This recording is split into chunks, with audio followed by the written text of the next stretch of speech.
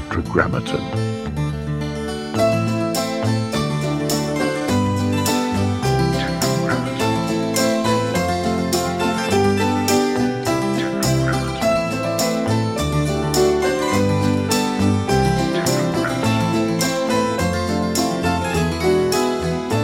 I'm going to ask you a lot of dumb questions because I don't know anything about hockey. So that's what I told my daughter, Tag. I don't think he follows hockey, but he Not probably at read all. something. But you absorb everything, though. You know everything. interested. Yeah. That's what I always told Eddie. I said, I know more about music than you do about hockey, so lay off, okay? Laird, too. I said, get on the ice one time, Laird. We'll see what happens to you. Well, yeah, thanks. I was flattered to be asked to do this. This is awesome. That's so cool. I mean, I wouldn't have thought of it, but you reached out. It's like, oh, he's here. We're here. Let's do this. Like, Yeah, great. my wife's going, that's awesome. She never gets excited. She loves you, so. Oh, that's nice. Where do we begin? Let's see. Try to describe to me. I mean, you're talking to a child. What are the basic rules of hockey? What are the positions? Honestly, I started because my father played soccer. He's a Greek immigrant, and he felt like the positions in soccer, and he played soccer, were very similar. You had forwards, you had defensemen, you had wingers. So in that sense, it was. And they had goals, right? Nets. So that's why he first got interested in hockey. And that's when I started skating outdoors, there were no rules. It's just like playing street basketball or pickup basketball, but the speed of it, caught my, just something I really enjoyed doing as a kid. But the similarities of soccer, that was my dad's whole thing, why he wanted me to start playing. So is hockey the fastest of the main sports? Seems like it might be the fastest. And they did say at one point, for sure, the fastest sport on 2 feet. But some of these guys now, these football players, the way they run, and that's different. They're only sprinting, but at the end of the day, you're only going about 20 miles an hour. I think these guys can run 20 miles an hour in football.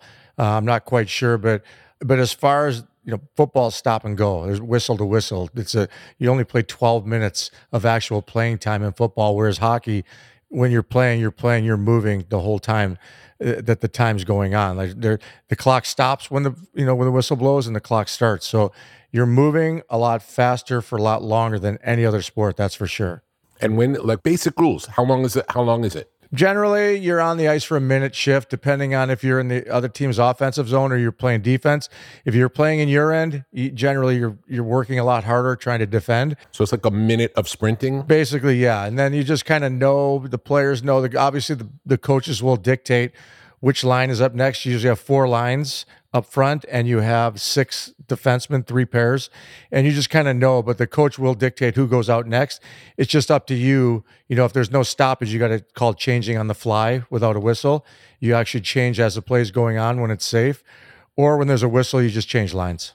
And there are offensive players and defensive players. It's not the same people doing both. No, it's crazy because the way sports of the evolution of sports, you'd think that at some point they're going to have guys that play both sides, like football did that back in the day, right? Yeah. Now that guys are so well trained and the fitness thing, I wouldn't be shocked. There's been a few players that have played forward and defense, but it's pretty rare that the guys be able to play both ways. It's just, you got to be able to skate backwards if you're a defenseman. And a lot of the forwards, they grow up and they don't really skate backwards, so they're not very good at it. I imagine it's hard to skate backwards. Not if you start, as a defenseman. Like I started as a forward, so I had a tough time. I switched at 17, so I had enough, college time to actually get good at it. And I just got lucky. And I played defense a lot as a kid too, just because you get more ice time. Yeah. So, because there's less guys, right? 6 guys. Yeah. And what would be the difference in being on the offensive side or the defensive side in terms of why would someone be better at one than the other? Like me, I played center. I played forward for my first 16 years of hockey, so I had some offensive skills. So there are defensemen that are just stay-home defensive defensemen, and then you get guys like me that are offensive, guys like Cale Makar, Ray Bourque, Paul Coffey, Bobby Orr was a perfect example of a guy that played defense but had tremendous skills and could play offense and contribute, scoring goals and getting assists. So that's basically, if you want to be known as an offensive forward, you got to have some skill to be able to join the rush and be able to finish and score goals. Yeah, is the offense is mainly about scoring goals? Yep. And the defense is shutting down guys down. And it's like anything else. You got shutdown guys. Usually your top 2 defensemen, They're your best defensemen out of the six, and they're the shutdown guys to play against the other team's top players. So, and it's matchups. Like there's all kinds of matchups similar to other sports, basketball, football, and that plays into it too. You think there's a difference playing on the ice than playing on either wood or grass, like in other sports? You can't skate, you can't play. That's the biggest difference. It sounds simple, but anybody can run. Like lacrosse is a great sport, but they don't translate into hockey players just because they can have a stick and it's typically the same type of rules as hockey. But no, I think that's the biggest reason why you only have so many hockey players, or it's not a national sport, because there's a lot of warm weather states that just don't have that opportunity in the wintertime to learn how to skate. Because if it was 2 seasons all over the country, you'd see a lot more hockey. You'd see it'd be as big as baseball, football, but unfortunately you have the states where it's grown, out west, obviously with Wayne Gretzky. He was, when he got traded to LA, that just started a whole thing out west. And now you see Austin Matthews is from Phoenix. This other kid, Robertson from Dallas, is from LA. So now it's not odd to see these kids popping up from all these warm weather states. And in Canada, it's everywhere. It's ubiquitous in Canada. Yeah, let them say what they want. They think it's their sport, but it's their only sport. You don't count.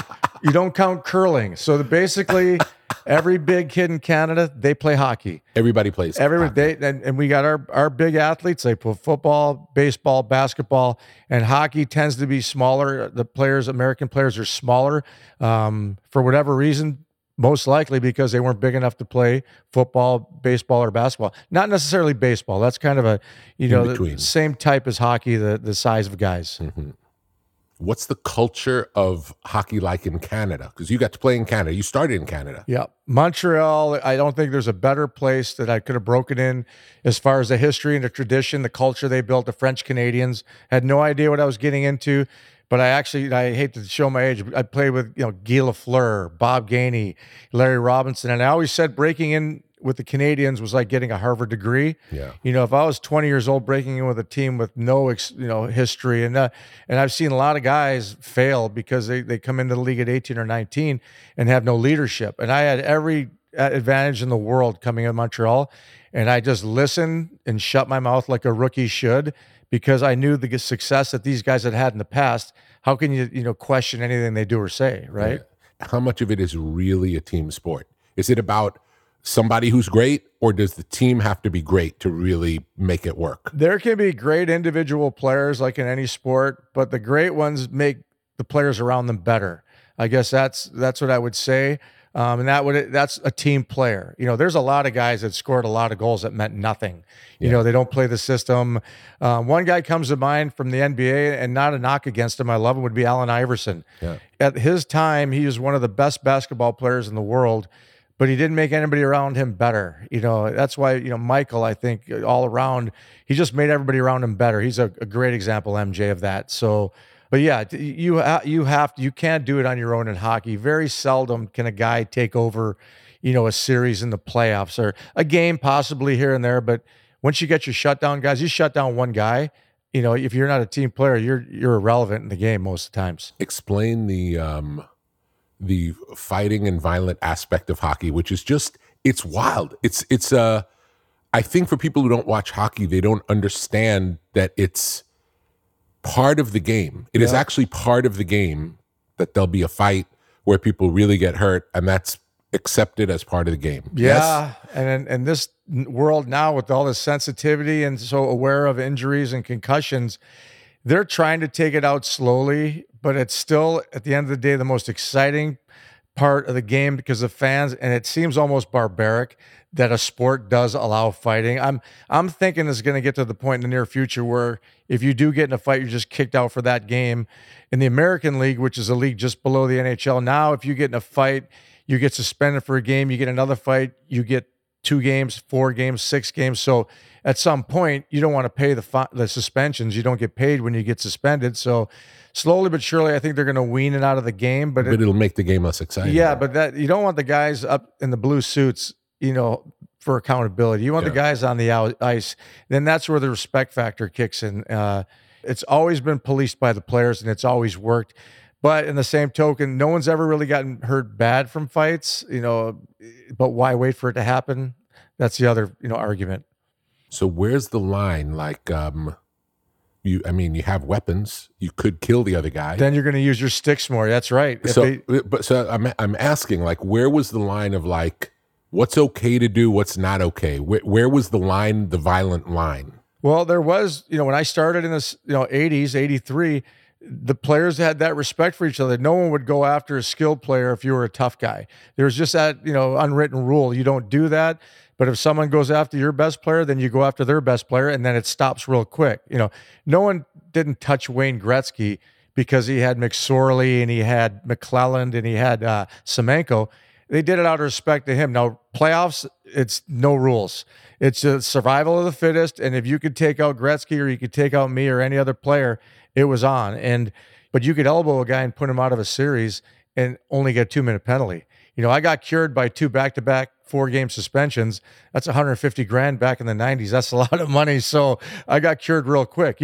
You adjust to the rules but at the end of the day, the playoffs, early in the series, you knock if you take out the best player of the other team, it screws up the whole series for them. Yeah, and that's why I don't understand. I'm watching football, for example. If I'm if I have a linebacker, I'm taking out Tom Brady. I don't care if 15 yards or even get ejected. Take him out, you're winning the game, or your chances, are increased immensely. So, yeah, but like I said, you'll see now more and more players are getting hurt for longer periods of time. That's mostly because the rules changed. There's no hooking, no holding.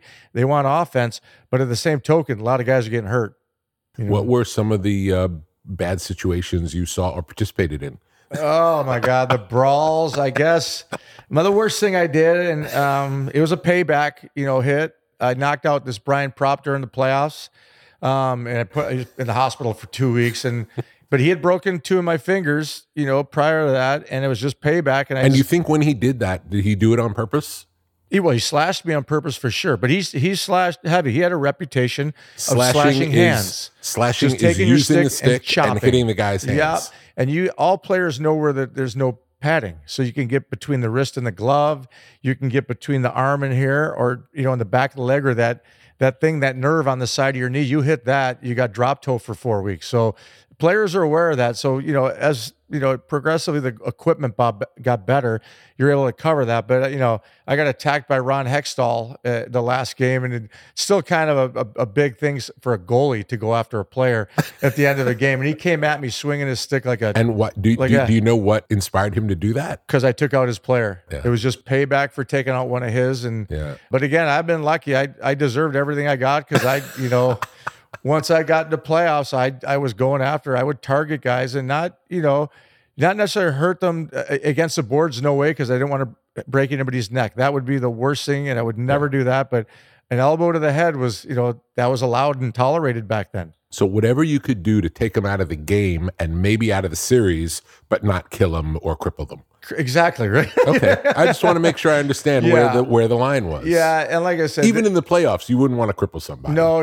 Never hit a guy from behind because they're defenseless, and that's the worst thing you could do is push a guy when he's 3-4 feet from the boards. And it doesn't happen often, and most of the time when it does happen, it's because the player turns his back at the last second and the guy can't hold up. So, but guys that generally in hockey, they're, they've even, when you're a kid, they put a like a stop sign on the back of the kids' helmets. So kids are aware of that to teach them not to hit from behind. When you're going fast on the ice, how quickly can you stop?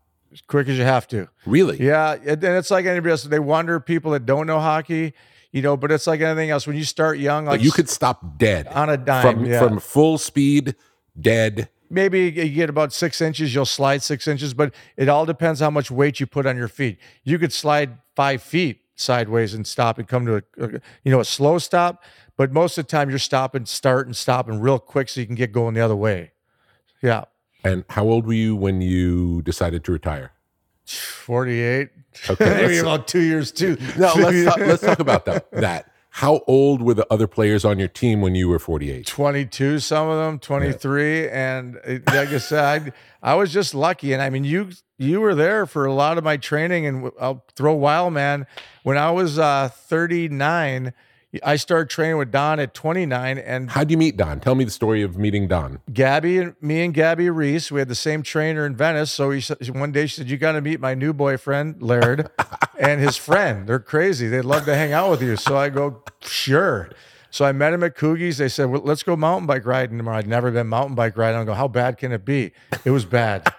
They ditched me out in the canyon. Yeah. They end up at Coogie's. I show up 3 hours. They're gone. I'm bleeding, but I was hooked. Don was what an animal he was. But So inspiring. yes, and he was my mentor for the last 20 something years. It's hard to believe. Met him when he was 60, and he just passed a couple years, 4 years ago, I believe. But I mean, it was like a drug addiction to Don. He made you feel The coolest guilty. person I ever met in my life. Ever. The coolest person on the planet. Yeah, after you got a different vibe Please. than Don. No. But Don was incredible. Yeah. So inspiring. Yeah. Just want to hang around him. Yeah. And always positive. Yep. He kept us Great together. outlook on life. Yeah, he kept it. When there's any kind of drama or anything, Don would fix it like that. And most of the time, like I said, whether it was training in his gym in the basement, 3 days a week, Yeah. or the mountain biking or dune bug riding, anything. Don, he's helicopter snowboarding 2 months before he died. Like that, he's insane. And I've never met anybody even close to him in my life. But he really made a difference for me, my longevity. Because you add my training and then you throw the mountain bike in, and he had those Kaiser gym equipments where compressor air, and it was smooth. But I'd never been stronger in my life, and that a credit to that. That's what lasts till 48. I never lost my desire to play. I lost my opportunity, but at 48, it's going to happen. Was there any times early in your career where you thought, this is it? I'm not going to be able to do this anymore? Only when things weren't going good in Chicago. It was like 99. We had a bad team. It was going through a rebuild, and they were trying to convince me to retire and be in management. And I'm just thinking, God, I got some more left on me. It's just the team. Maybe I need a change. And that's when I asked for the trade to go to Detroit, and 10 more years, 2 Stanley Cups. So, luckily I made the right decision. But like I said, I loved it, every minute of it. There was nothing I didn't like, including the travel. When you have kids, that makes it a little harder because you miss a lot of the kids' things. But now that my daughter has 2 kids and she's working in the NHL as a broadcaster, she gets it. Yeah. You do what you love, and hopefully you have a good spouse to cover up for the time you're not there. And I was lucky enough to have a great wife who raised 4 kids, and it wasn't easy. I know that, but she did a heck of a job, and I was lucky enough to have her. How long is the hockey season? Same as basketball. It goes from October, and playoffs start April, and then playoffs. It's the hardest championship to win. You're going 4 rounds, 4 best of 7 rounds. So you could play it 2.5 months, and it's every other day basically. And you might get a break if there's a layoff between other teams that didn't sweep their series. But there's no question it's the hardest trophy to win in all pro sports. You go 2.5 months, and by the end of that 2.5 months, if you make it to the finals, you're dead. And then what does it take? If you make it to the finals, what's left? All your mindset is you're here.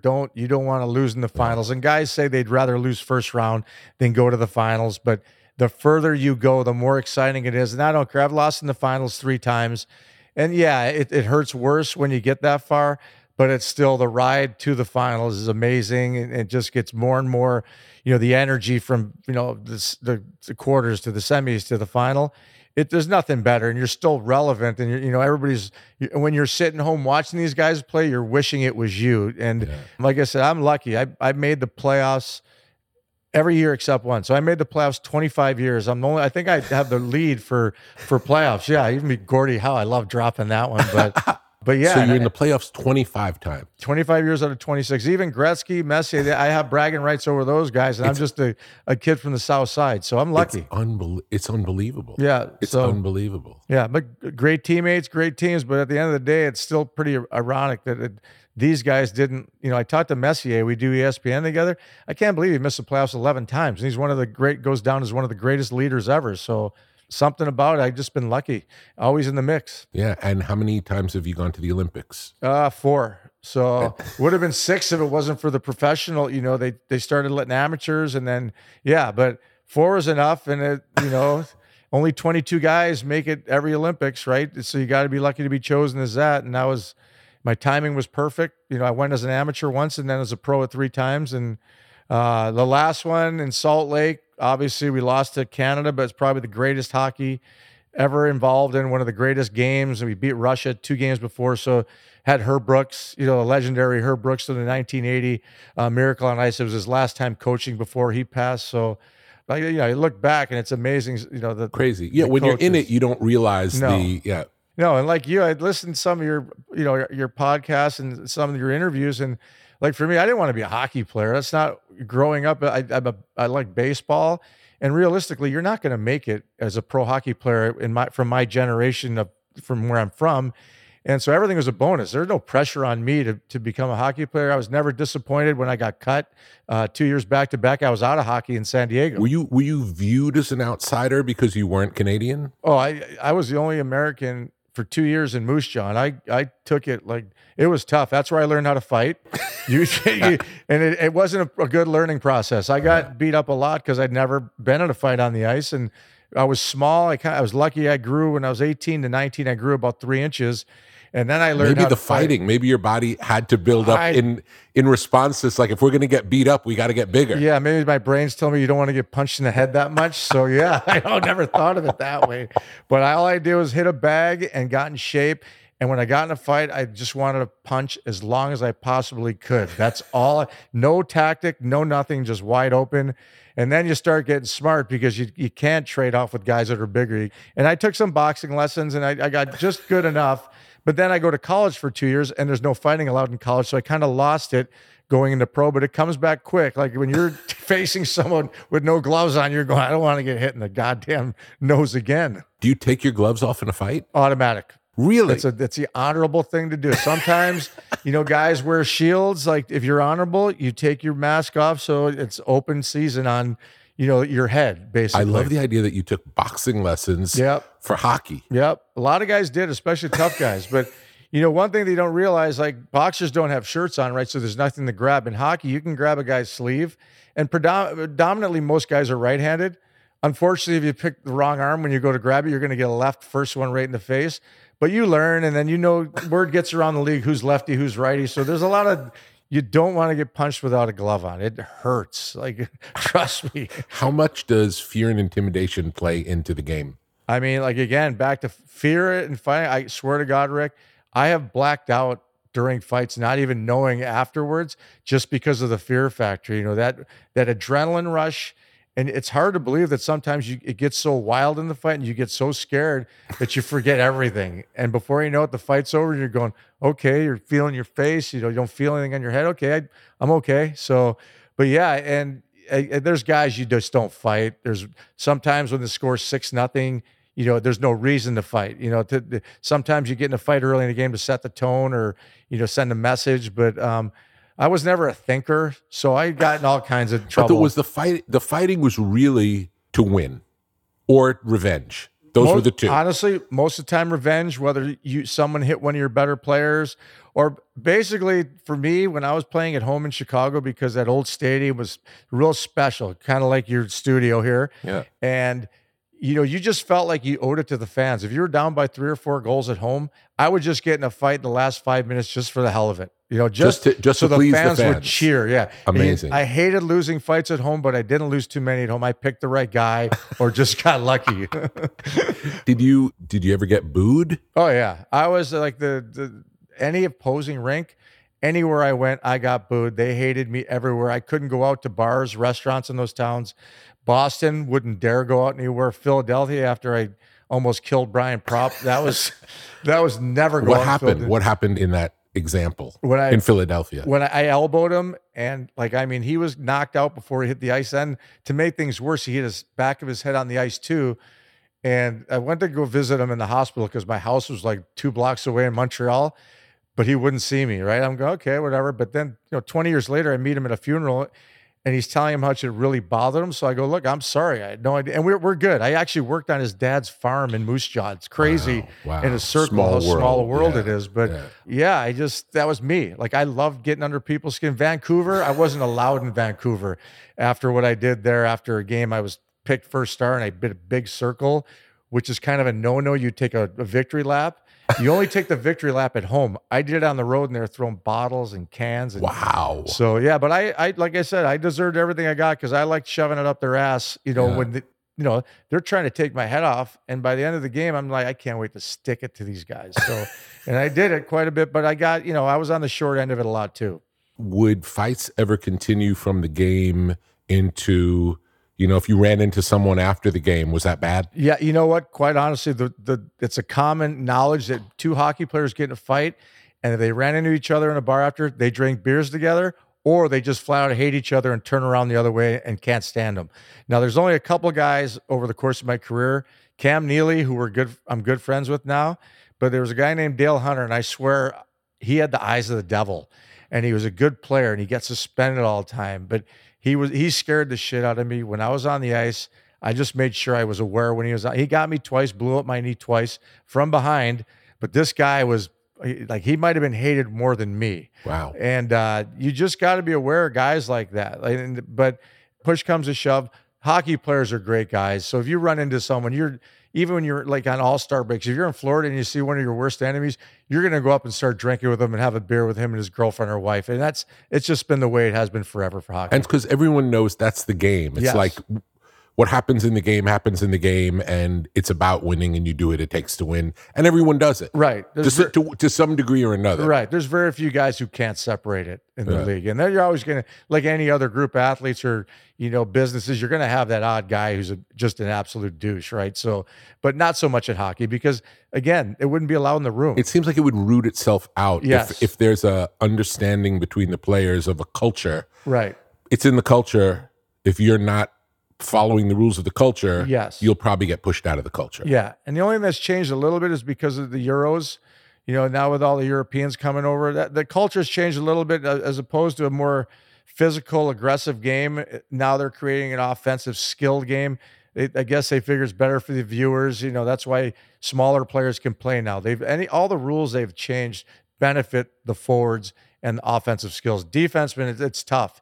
That's why you really have to know how to skate to play in this league as a defenseman. From the beginning of when you played until now, what have been all of the rule changes in order from the beginning? Well, like I said, the biggest have been stick infractions. You cannot hold anybody up with your stick, which is a big deal at any time on the ice. Because that would slow down a fight. It stops everything. It stops It would prevent the a speed. fight. Not necessarily the fight. It's basically like if someone wants to go up the ice and join them, if you hook them and stop them, their momentum's changed. You just go right by them. Now you're in front of them. So it's just hooking is the one, and interference. Like in basketball, you're allowed to throw a pick. Were people getting hurt hooking? Nope, don't get hurt hooking. So why did they change that rule? Because it was such a disadvantage for offensive players to just reel a guy in with your stick.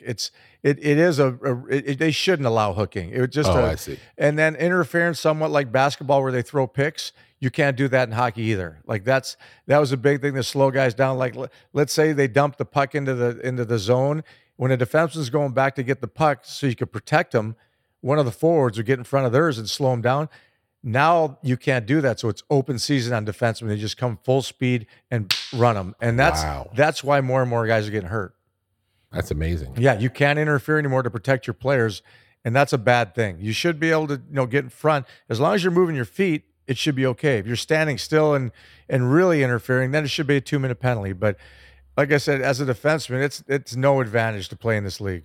And for the Olympics, you play on the American team, and there's a Canadian team as well. Yes. Yep. And all the countries, and that's the American-Canadian rivalry has been built up because the Americans have finally caught up.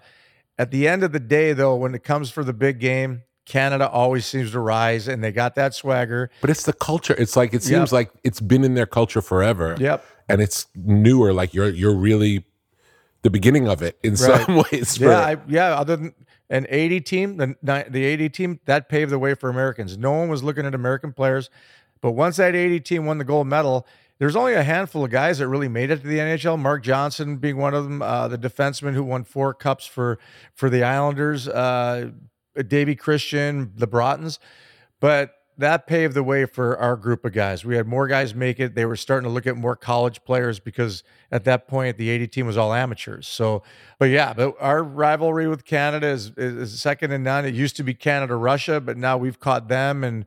But it's good. It's great for hockey. The World Cups, We still have the only bragging rights for beating Canada in 96 for the World Cup, which is kind of a big thing for the Americans because we've never beat them in any other tournaments, Yeah. other than the 1980 Olympics. What was the history of the Stanley Cup? What do you know about Stanley Cup? I mean, I didn't know anything about it until I got to Montreal and I see the 22, banners up there. I'm going, Jesus Christ, these guys, they weren't kidding. It's like the New York Yankees Yeah. of Canada. And, like I said, to be drinking with, Henry Richard and Jean Beliveau and these guys were all still around in the Search Savards.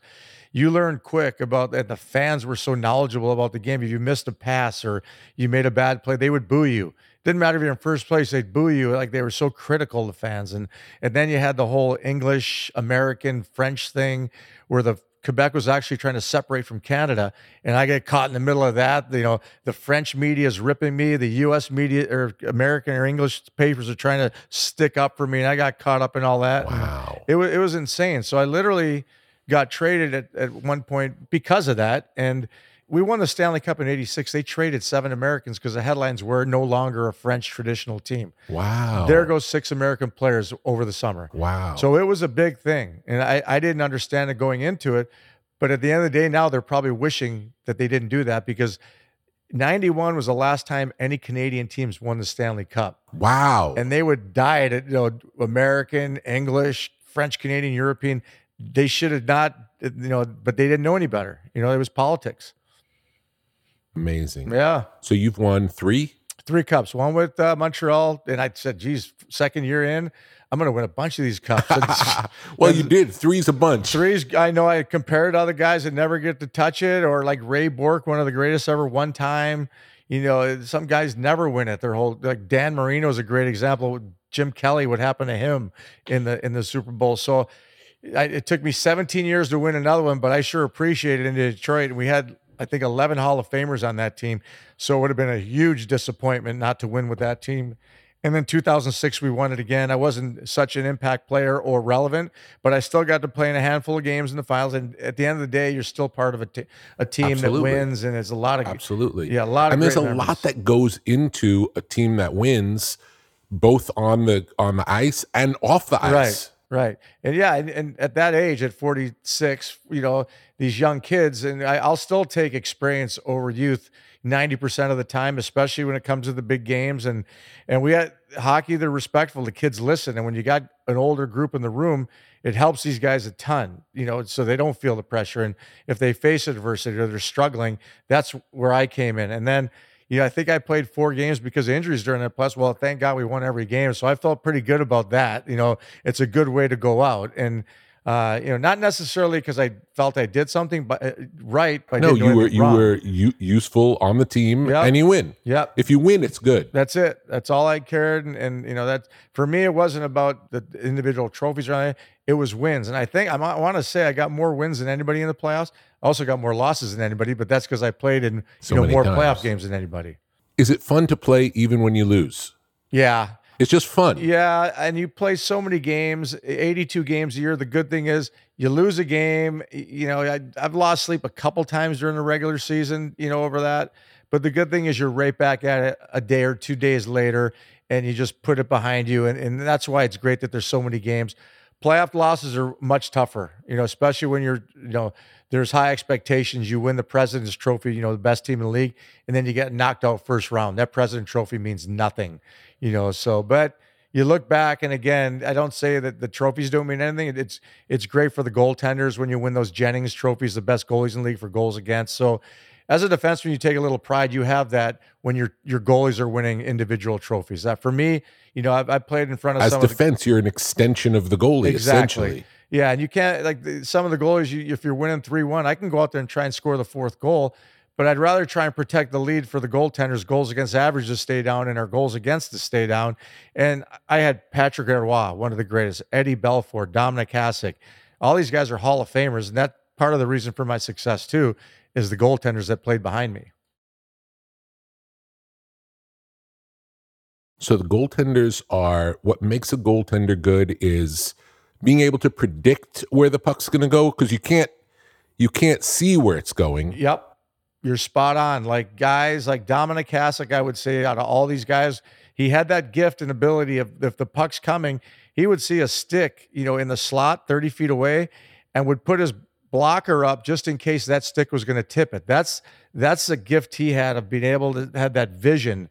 I always called it fighter pilot vision type of Yeah. thing, where you see everything around you. Yeah. And that's what made the great ones. And like you said, there's so much traffic and guys getting in front of you, but these guys just have a knack. If, let's say there's two guys in front of them, well, he just assumes the puck's not getting through them, so he just comes over to the other side where the puck is coming. So it's a gift for sure. Like a rebounder like Dennis Rodman, Yeah. he had just that knack. He wasn't bigger than anybody, but he had that sixth sense of always being in the right spot and always out rebounding. Didn't matter if the guy's 4 inches bigger, he ended up with the ball. Interesting. I got to interview Phil Jackson a couple of weeks ago, which was incredible. Yeah. And we talked about Rodman a little bit. And it's funny because the way the press portrays him is crazy and out of control. And what Phil was saying is he trained every day. Yep. He showed up at every game. He studied everything he needed to study. And none of the extracurricular stuff impacted his game in the least. Not at all. Zero. So in some ways, if the idea is to play the game and win, and if he's excelling at the game, what does it matter if he goes out at night? They still care. Management still cares. Why? I don't know. But if you look at in Detroit, he got in that trouble. That was something else, a personal thing. And then in San Antonio, he kind of went off the deep end. They didn't win. And then San Antonio, was it San Antonio that he was playing, or one of the teams down there? He's an easy scapegoat. That's why most guys won't do that. If you win, you can do anything. If you start losing, he's an easy guy to point to blame the finger. And he just came into a situation. And trust me, MJ didn't think he was doing his job, but I think you watched that. I'm sure you watched that documentary. Yeah. He showed up every game. And some guys, you say that you don't have the ability to just turn on and off. Dennis did. Yeah. And it didn't matter if he was out all night the night before. Somehow he woke up when the game started. Well, Phil said when he found out that Dennis was available, Phil was trepidatious. And he went to Michael and Scotty, and they're like, if we could have that guy on our team, we want him. Because they hated when he was against them. Right. They hated him. Yep. He could drive you nuts. But if he could be on our team, we want that. Yep. No, he matched up against the big centers. I'll never forget, I was at the Utah series. What he did to Malone, he drove Malone crazy. It's just like I played the same way. I was an agitator and get under guys' skin. And I do that to my wife. I could do it to my best friend. I know how to get, I like said, you're the most adoring, lovable person, or so, like annoying, lovable person. I think one of our mutual friends called me that here in Malibu. But yeah, that's still an art too, along with his skill level, to be able to get under a guy's skin like that and throw them completely off their game.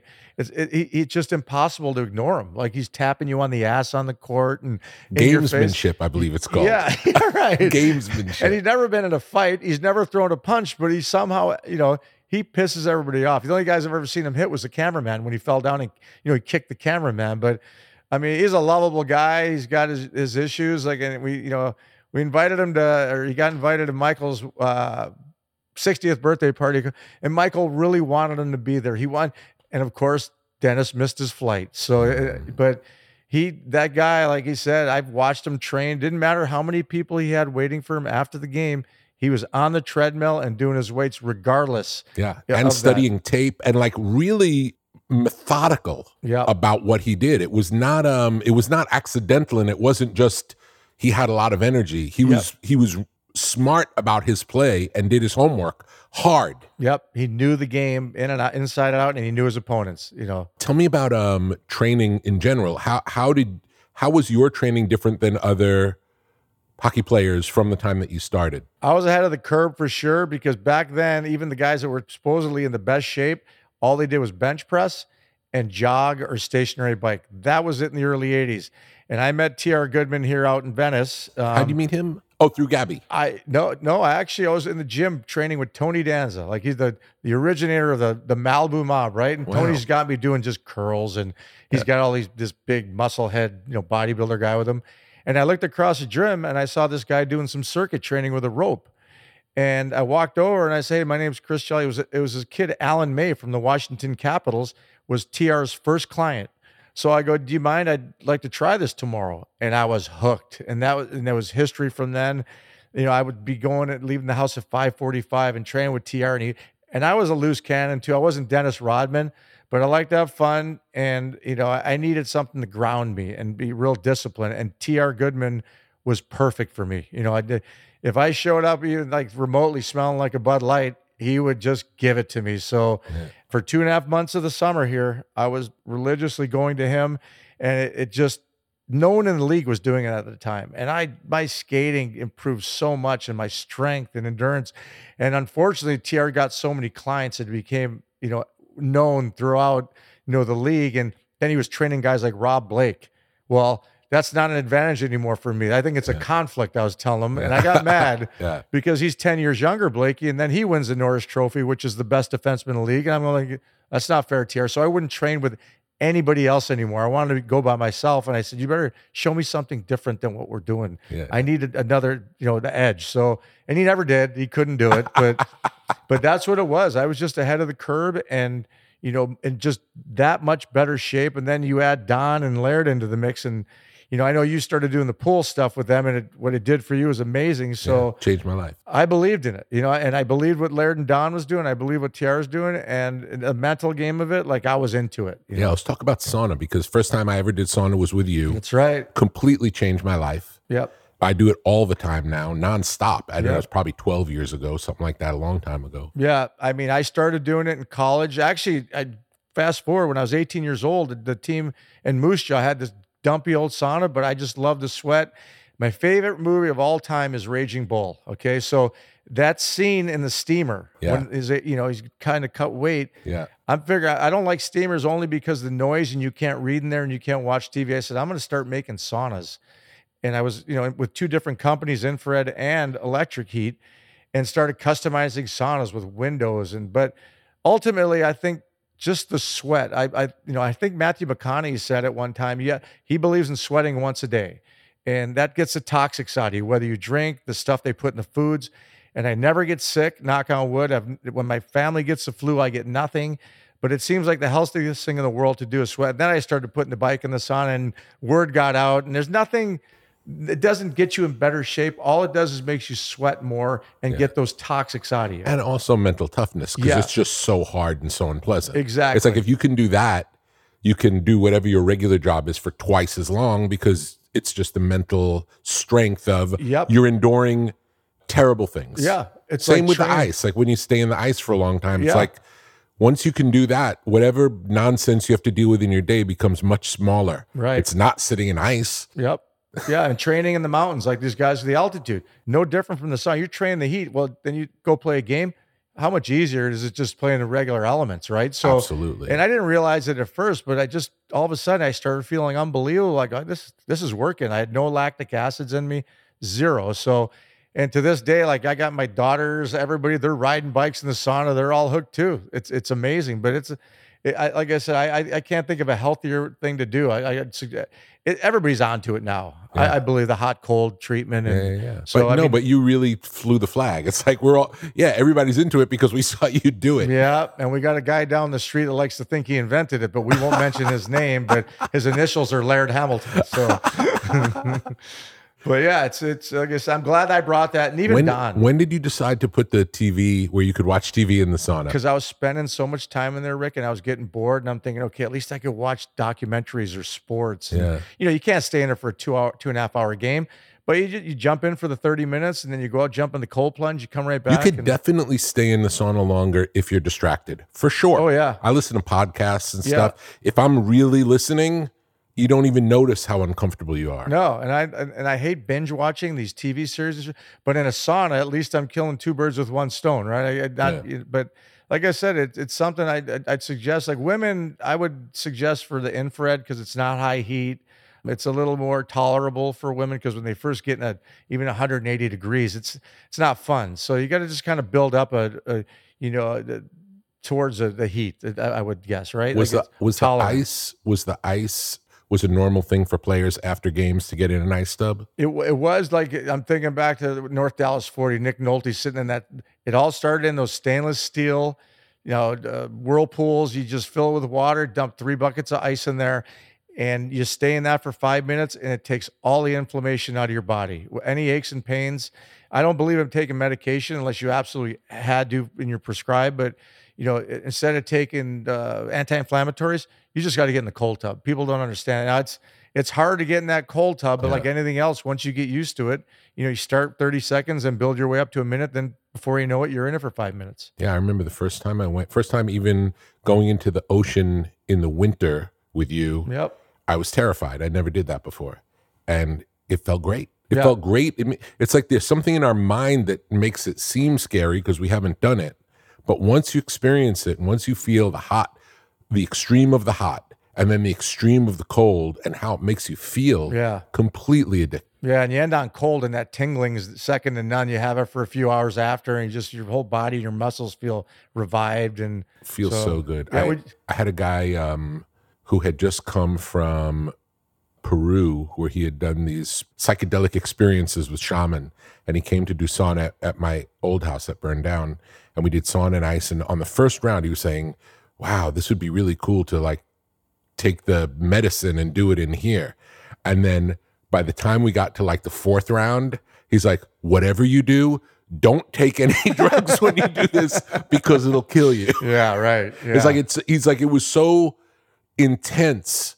Once you get going, I've never felt better in my life than after a handful of rounds of sauna and ice. Yep. Unbelievable what it does for the mind, for the mood. Yeah, I usually do it after workouts in the mornings. That was kind of my time of the day. Like we just finished now, me and a friend. But at night, if you do it, you sleep like a baby. If you have a tough time sleeping at night, same thing. That just knocks you out. If you can, if you want to go at night. But I like getting out of the way during the daytime. Yeah, for some reason I like it before dinner. That's my favorite. Is that what you do? Like, sunsetty. Something about it. I don't know why. I don't like getting in the cold in the morning. Oh, no? But maybe that would make it good. Maybe that means I need it. Hard to say. Yeah. But I know that later in the day, I feel better doing it. Yeah. Well, like to each his own. Like I said, a lot of it's in your mind too, right? Yeah. So I just feel like after I work out and get in the sauna, I'm so tired, but that cold tub gets me going for the rest of the day. Like it keeps me, the adrenaline, that feeling you get like goosebumps, kind of like the chills. And I like that. Yeah. Tell me about, in general, how would hockey fans differ from other sports fans?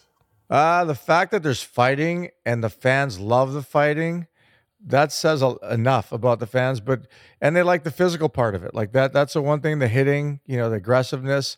And even though it's become a more skilled game, there's still a physical aspect that's always going to be a part of it, especially in the playoff. The one thing I will say, unfortunately for the fans, from a TV perspective, if you don't know hockey or you've never been to a game, it's really hard to follow it on TV and understand what's going on because they still haven't figured out, because of the speed, where the cameras should be. And, somewhat like soccer, they should just show the whole ice, and then they need someone like you or, in that type of business to give them the answer. But so far, no one's had it. It's really tough to understand. It's too fast to follow on TV. Yeah. And from a live sport perspective, I don't think there's a better live sport. Football, way better on TV. It's slower. You get everything. Basketball is one that you can get away with both. I think it's a great sport from TV and hockey. Baseball is what it is. I love baseball more than anything, but it's slow, and as a fan, you don't even have to pay attention until you hear the ball hit the bat, basically. But hockey's a fast game. You can't leave because something's going to happen. It's as the play's always going on. How many teams are there in the United States? Oh, there's 24, 25 teams, 26 teams in the U.S.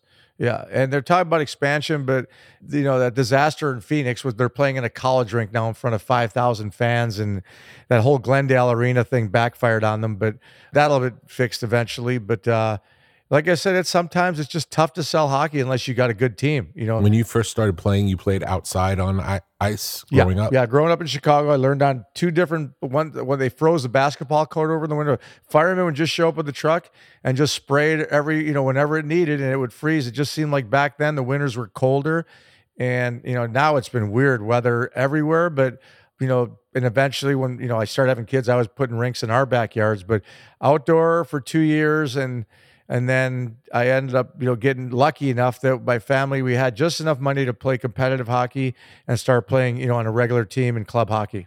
Amazing. How'd you end up in Malibu? Yeah. Tony Danza. I'm going to drop Tony Danza's name again. He came to a game at the LA Forum.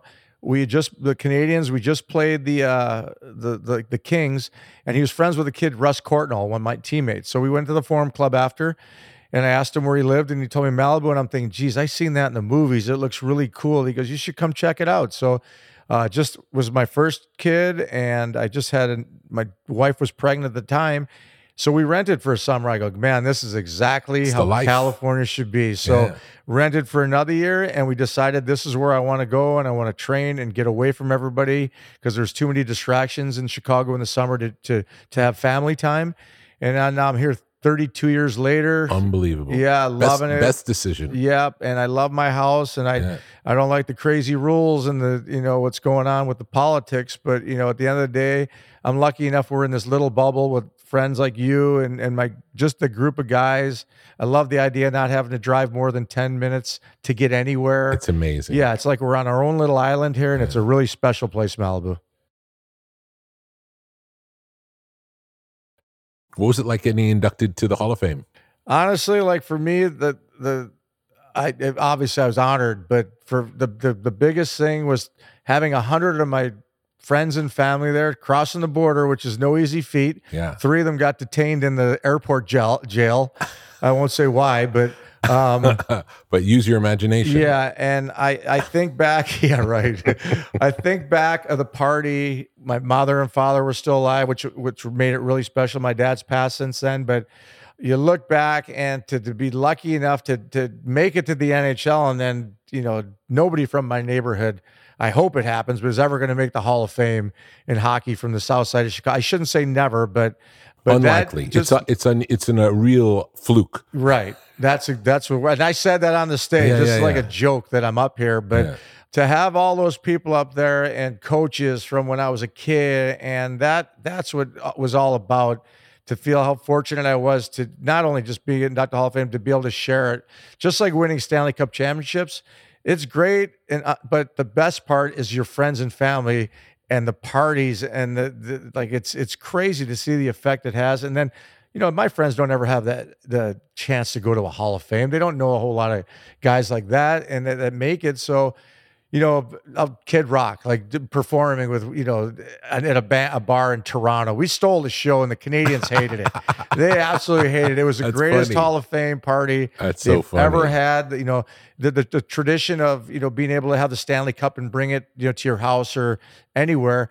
Those guys that bring that Stanley Cup around, those 3 guys, they couldn't wait. When it was free, they would call me. At some point, I'm getting sick. I go, I don't want to have the Stanley Cup anymore, you guys. But like I said, what it did for my friends, my family, and the memories of all those. I got a photographer that made a book that I'll watch. I'll look through this book till I'm 100 years old. Hopefully, I live till it's special. And that's when the pictures are amazing. So cool. Yeah. So cool.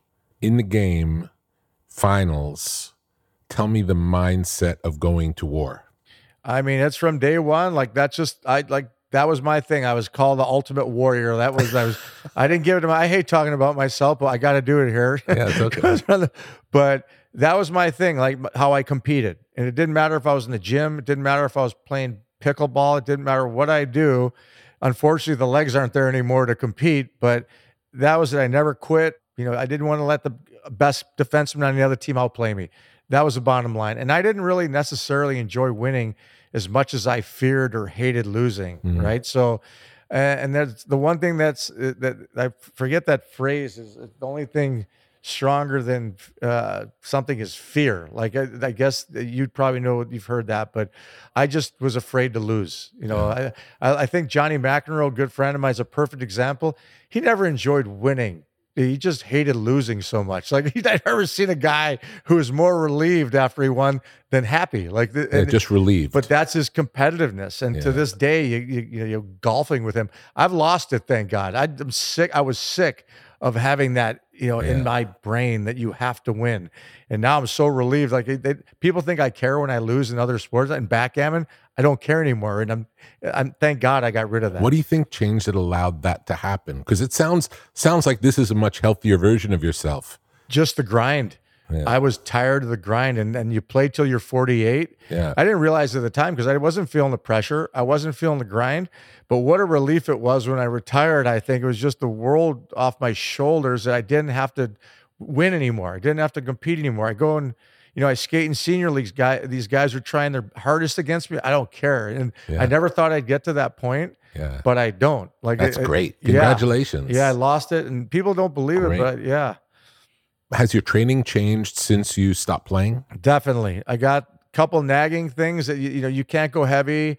The one guy that comes to mind, Clint Eastwood said it one time in an interview, he just believes in moderation. He never did heavy weights. He just, just kept there. And I'm just consistent with the body weight mostly, nothing heavy, because when I try and get stronger or go heavier, there goes my knee, there goes my shoulder, there goes a shoulder or elbow. So I should know by now. Like the old saying, if it hurts, don't do it. Yeah. I've toned it down, mountain bike, even staying more on pavement than going in the mountains just because of the pounding. So you got to adapt. You're not going to beat Father Time. So, and you have just as much fun doing it, I imagine. Absolutely. Yeah. Like I said, you just get smarter as you get older, you'd like to think, right? I read a quote where someone said that hurting you was better than winning a Stanley Cup. That would be my good friend Terry O'Reilly. Yep. Only because his teammate told me that, 2 years later when they were sitting on the bench, and he got me. He blew my knee out purposely. Like he literally cut my legs out. I got pushed from behind right when he was about to hit me from another player, and he just stuck his hip into my side. And that was my first significant knee injury. Wasn't real bad, but it put me out of the playoffs. And he got me, and he hated me for years. Like I won the Norris Trophy as a defenseman, best defenseman of the year. He wouldn't pick me for the All-Star game because he was a coach. He did that 2 years to me. And that's the hate we talked about earlier. Wow. Some guys, and the hate with Boston because it was a rival, Montreal, Boston, the original 6 teams, so many playoff rounds between them. So it was war, and O'Reilly wouldn't let it go. He was from the old school, and he was a tough guy. And I actually had the same number as him, and I liked him. But then when I played against him for the first time, I go, "Oh my God, this guy's a prick! He's gonna kill me."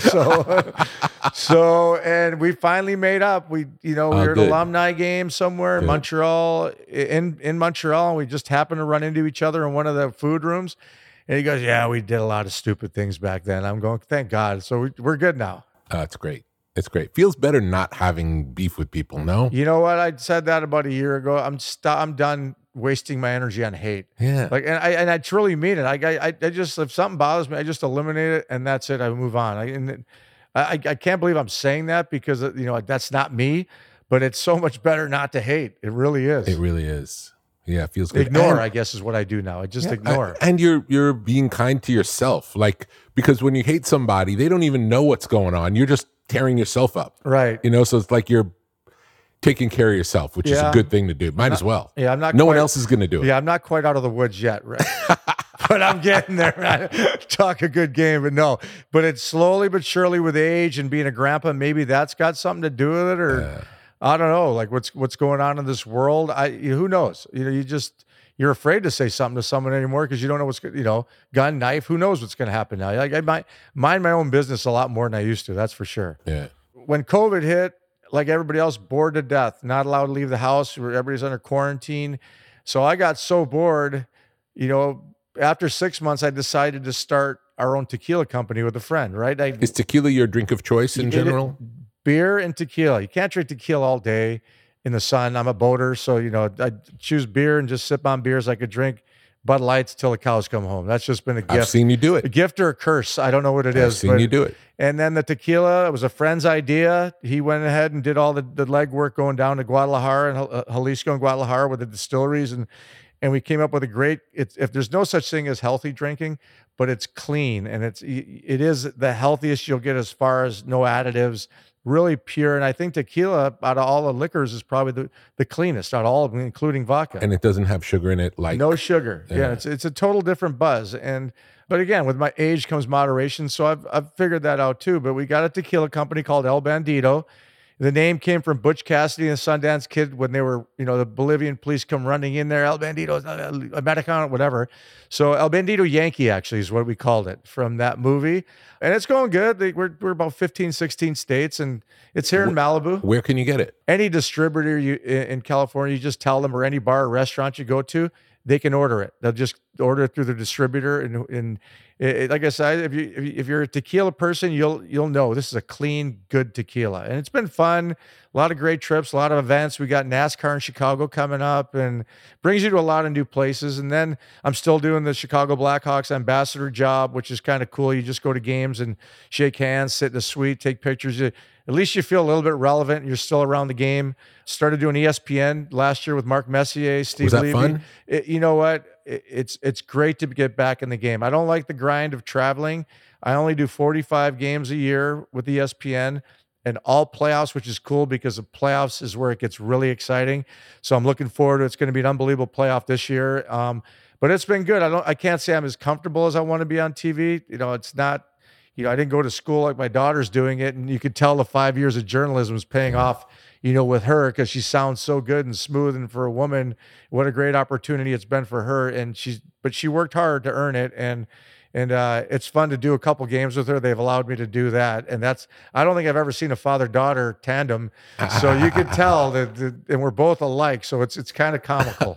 And then the last thing is I do a little deal with Wayne Gretzky. We're Bet MGM ambassadors. And that's just a small job. But again, it brings you to some cool things, meet some cool people. I don't golf, but some of the tournaments, you get to meet some pretty interesting people and go to some pretty cool places. So, but like you stay busy. It's hard not to. And Wildman told me I was going to retire at 50. Don Wildman. He goes, "No, wait till you're 60." And I'm thinking, well, Don was 80. He wasn't quite retired, so now I'm shooting for 70. And but like it's fun staying busy. I love coming back to Malibu to see friends. It's great that I got a chance to run into you. Cool. Because we're really never in the same city or country half the time. You seem to know a lot of musicians. How did that come to be?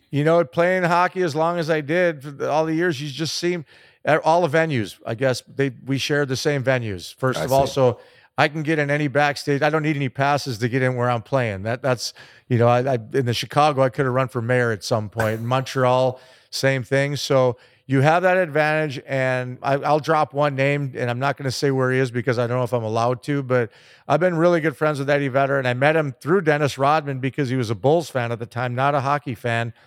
And we met in 95 and become really close friends, and it's crazy how quick that time goes, and I've seen him, get married and have a couple kids, but we're totally opposite.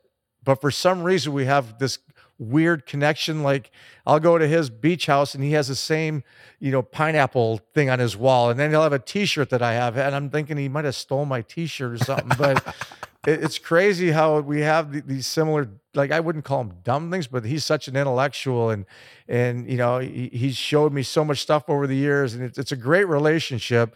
I guess you could say opposites attract, but through him, I've gotten to see some of the most unbelievable, historic, things in music. And I've learned to appreciate music more. I love music. I'm just not real knowledgeable about it. And I think I told you earlier, I know a lot more about hockey than Eddie does, and or music than he knows about hockey. So it kind of evens out the platform, but that's it. And then, we have a mutual friend in Kid Rock when I was in Detroit.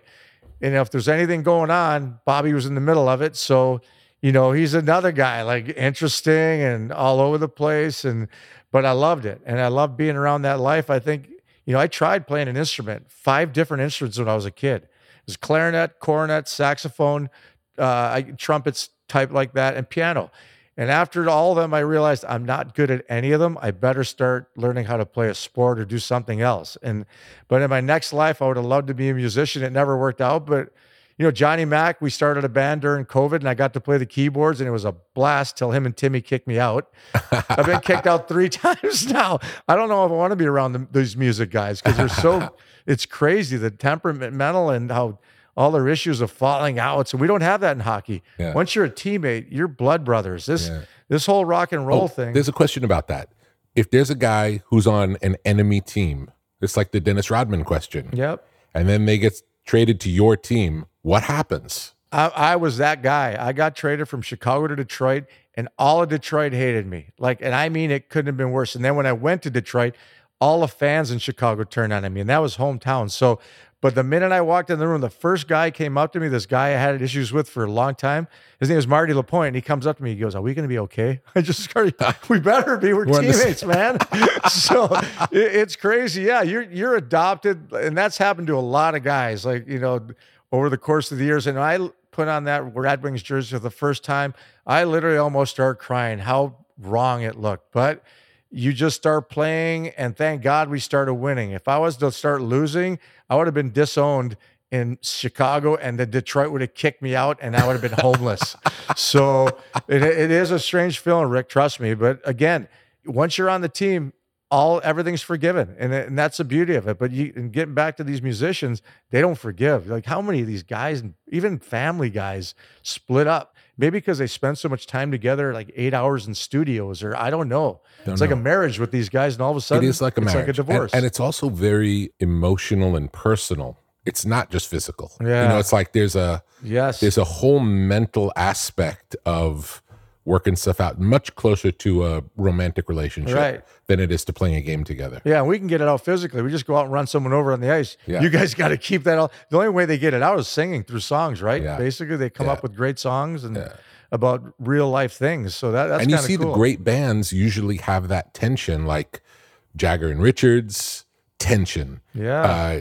John and Paul, tension. It's like, it seems to be a regular thing. Joe Perry and Steven Tyler, tension. So always the thing that makes the band good is that two people see it differently. And where they bridge the gap, that's this special thing where it's like, it's not just this guy's stuff and it's not just this guy's stuff.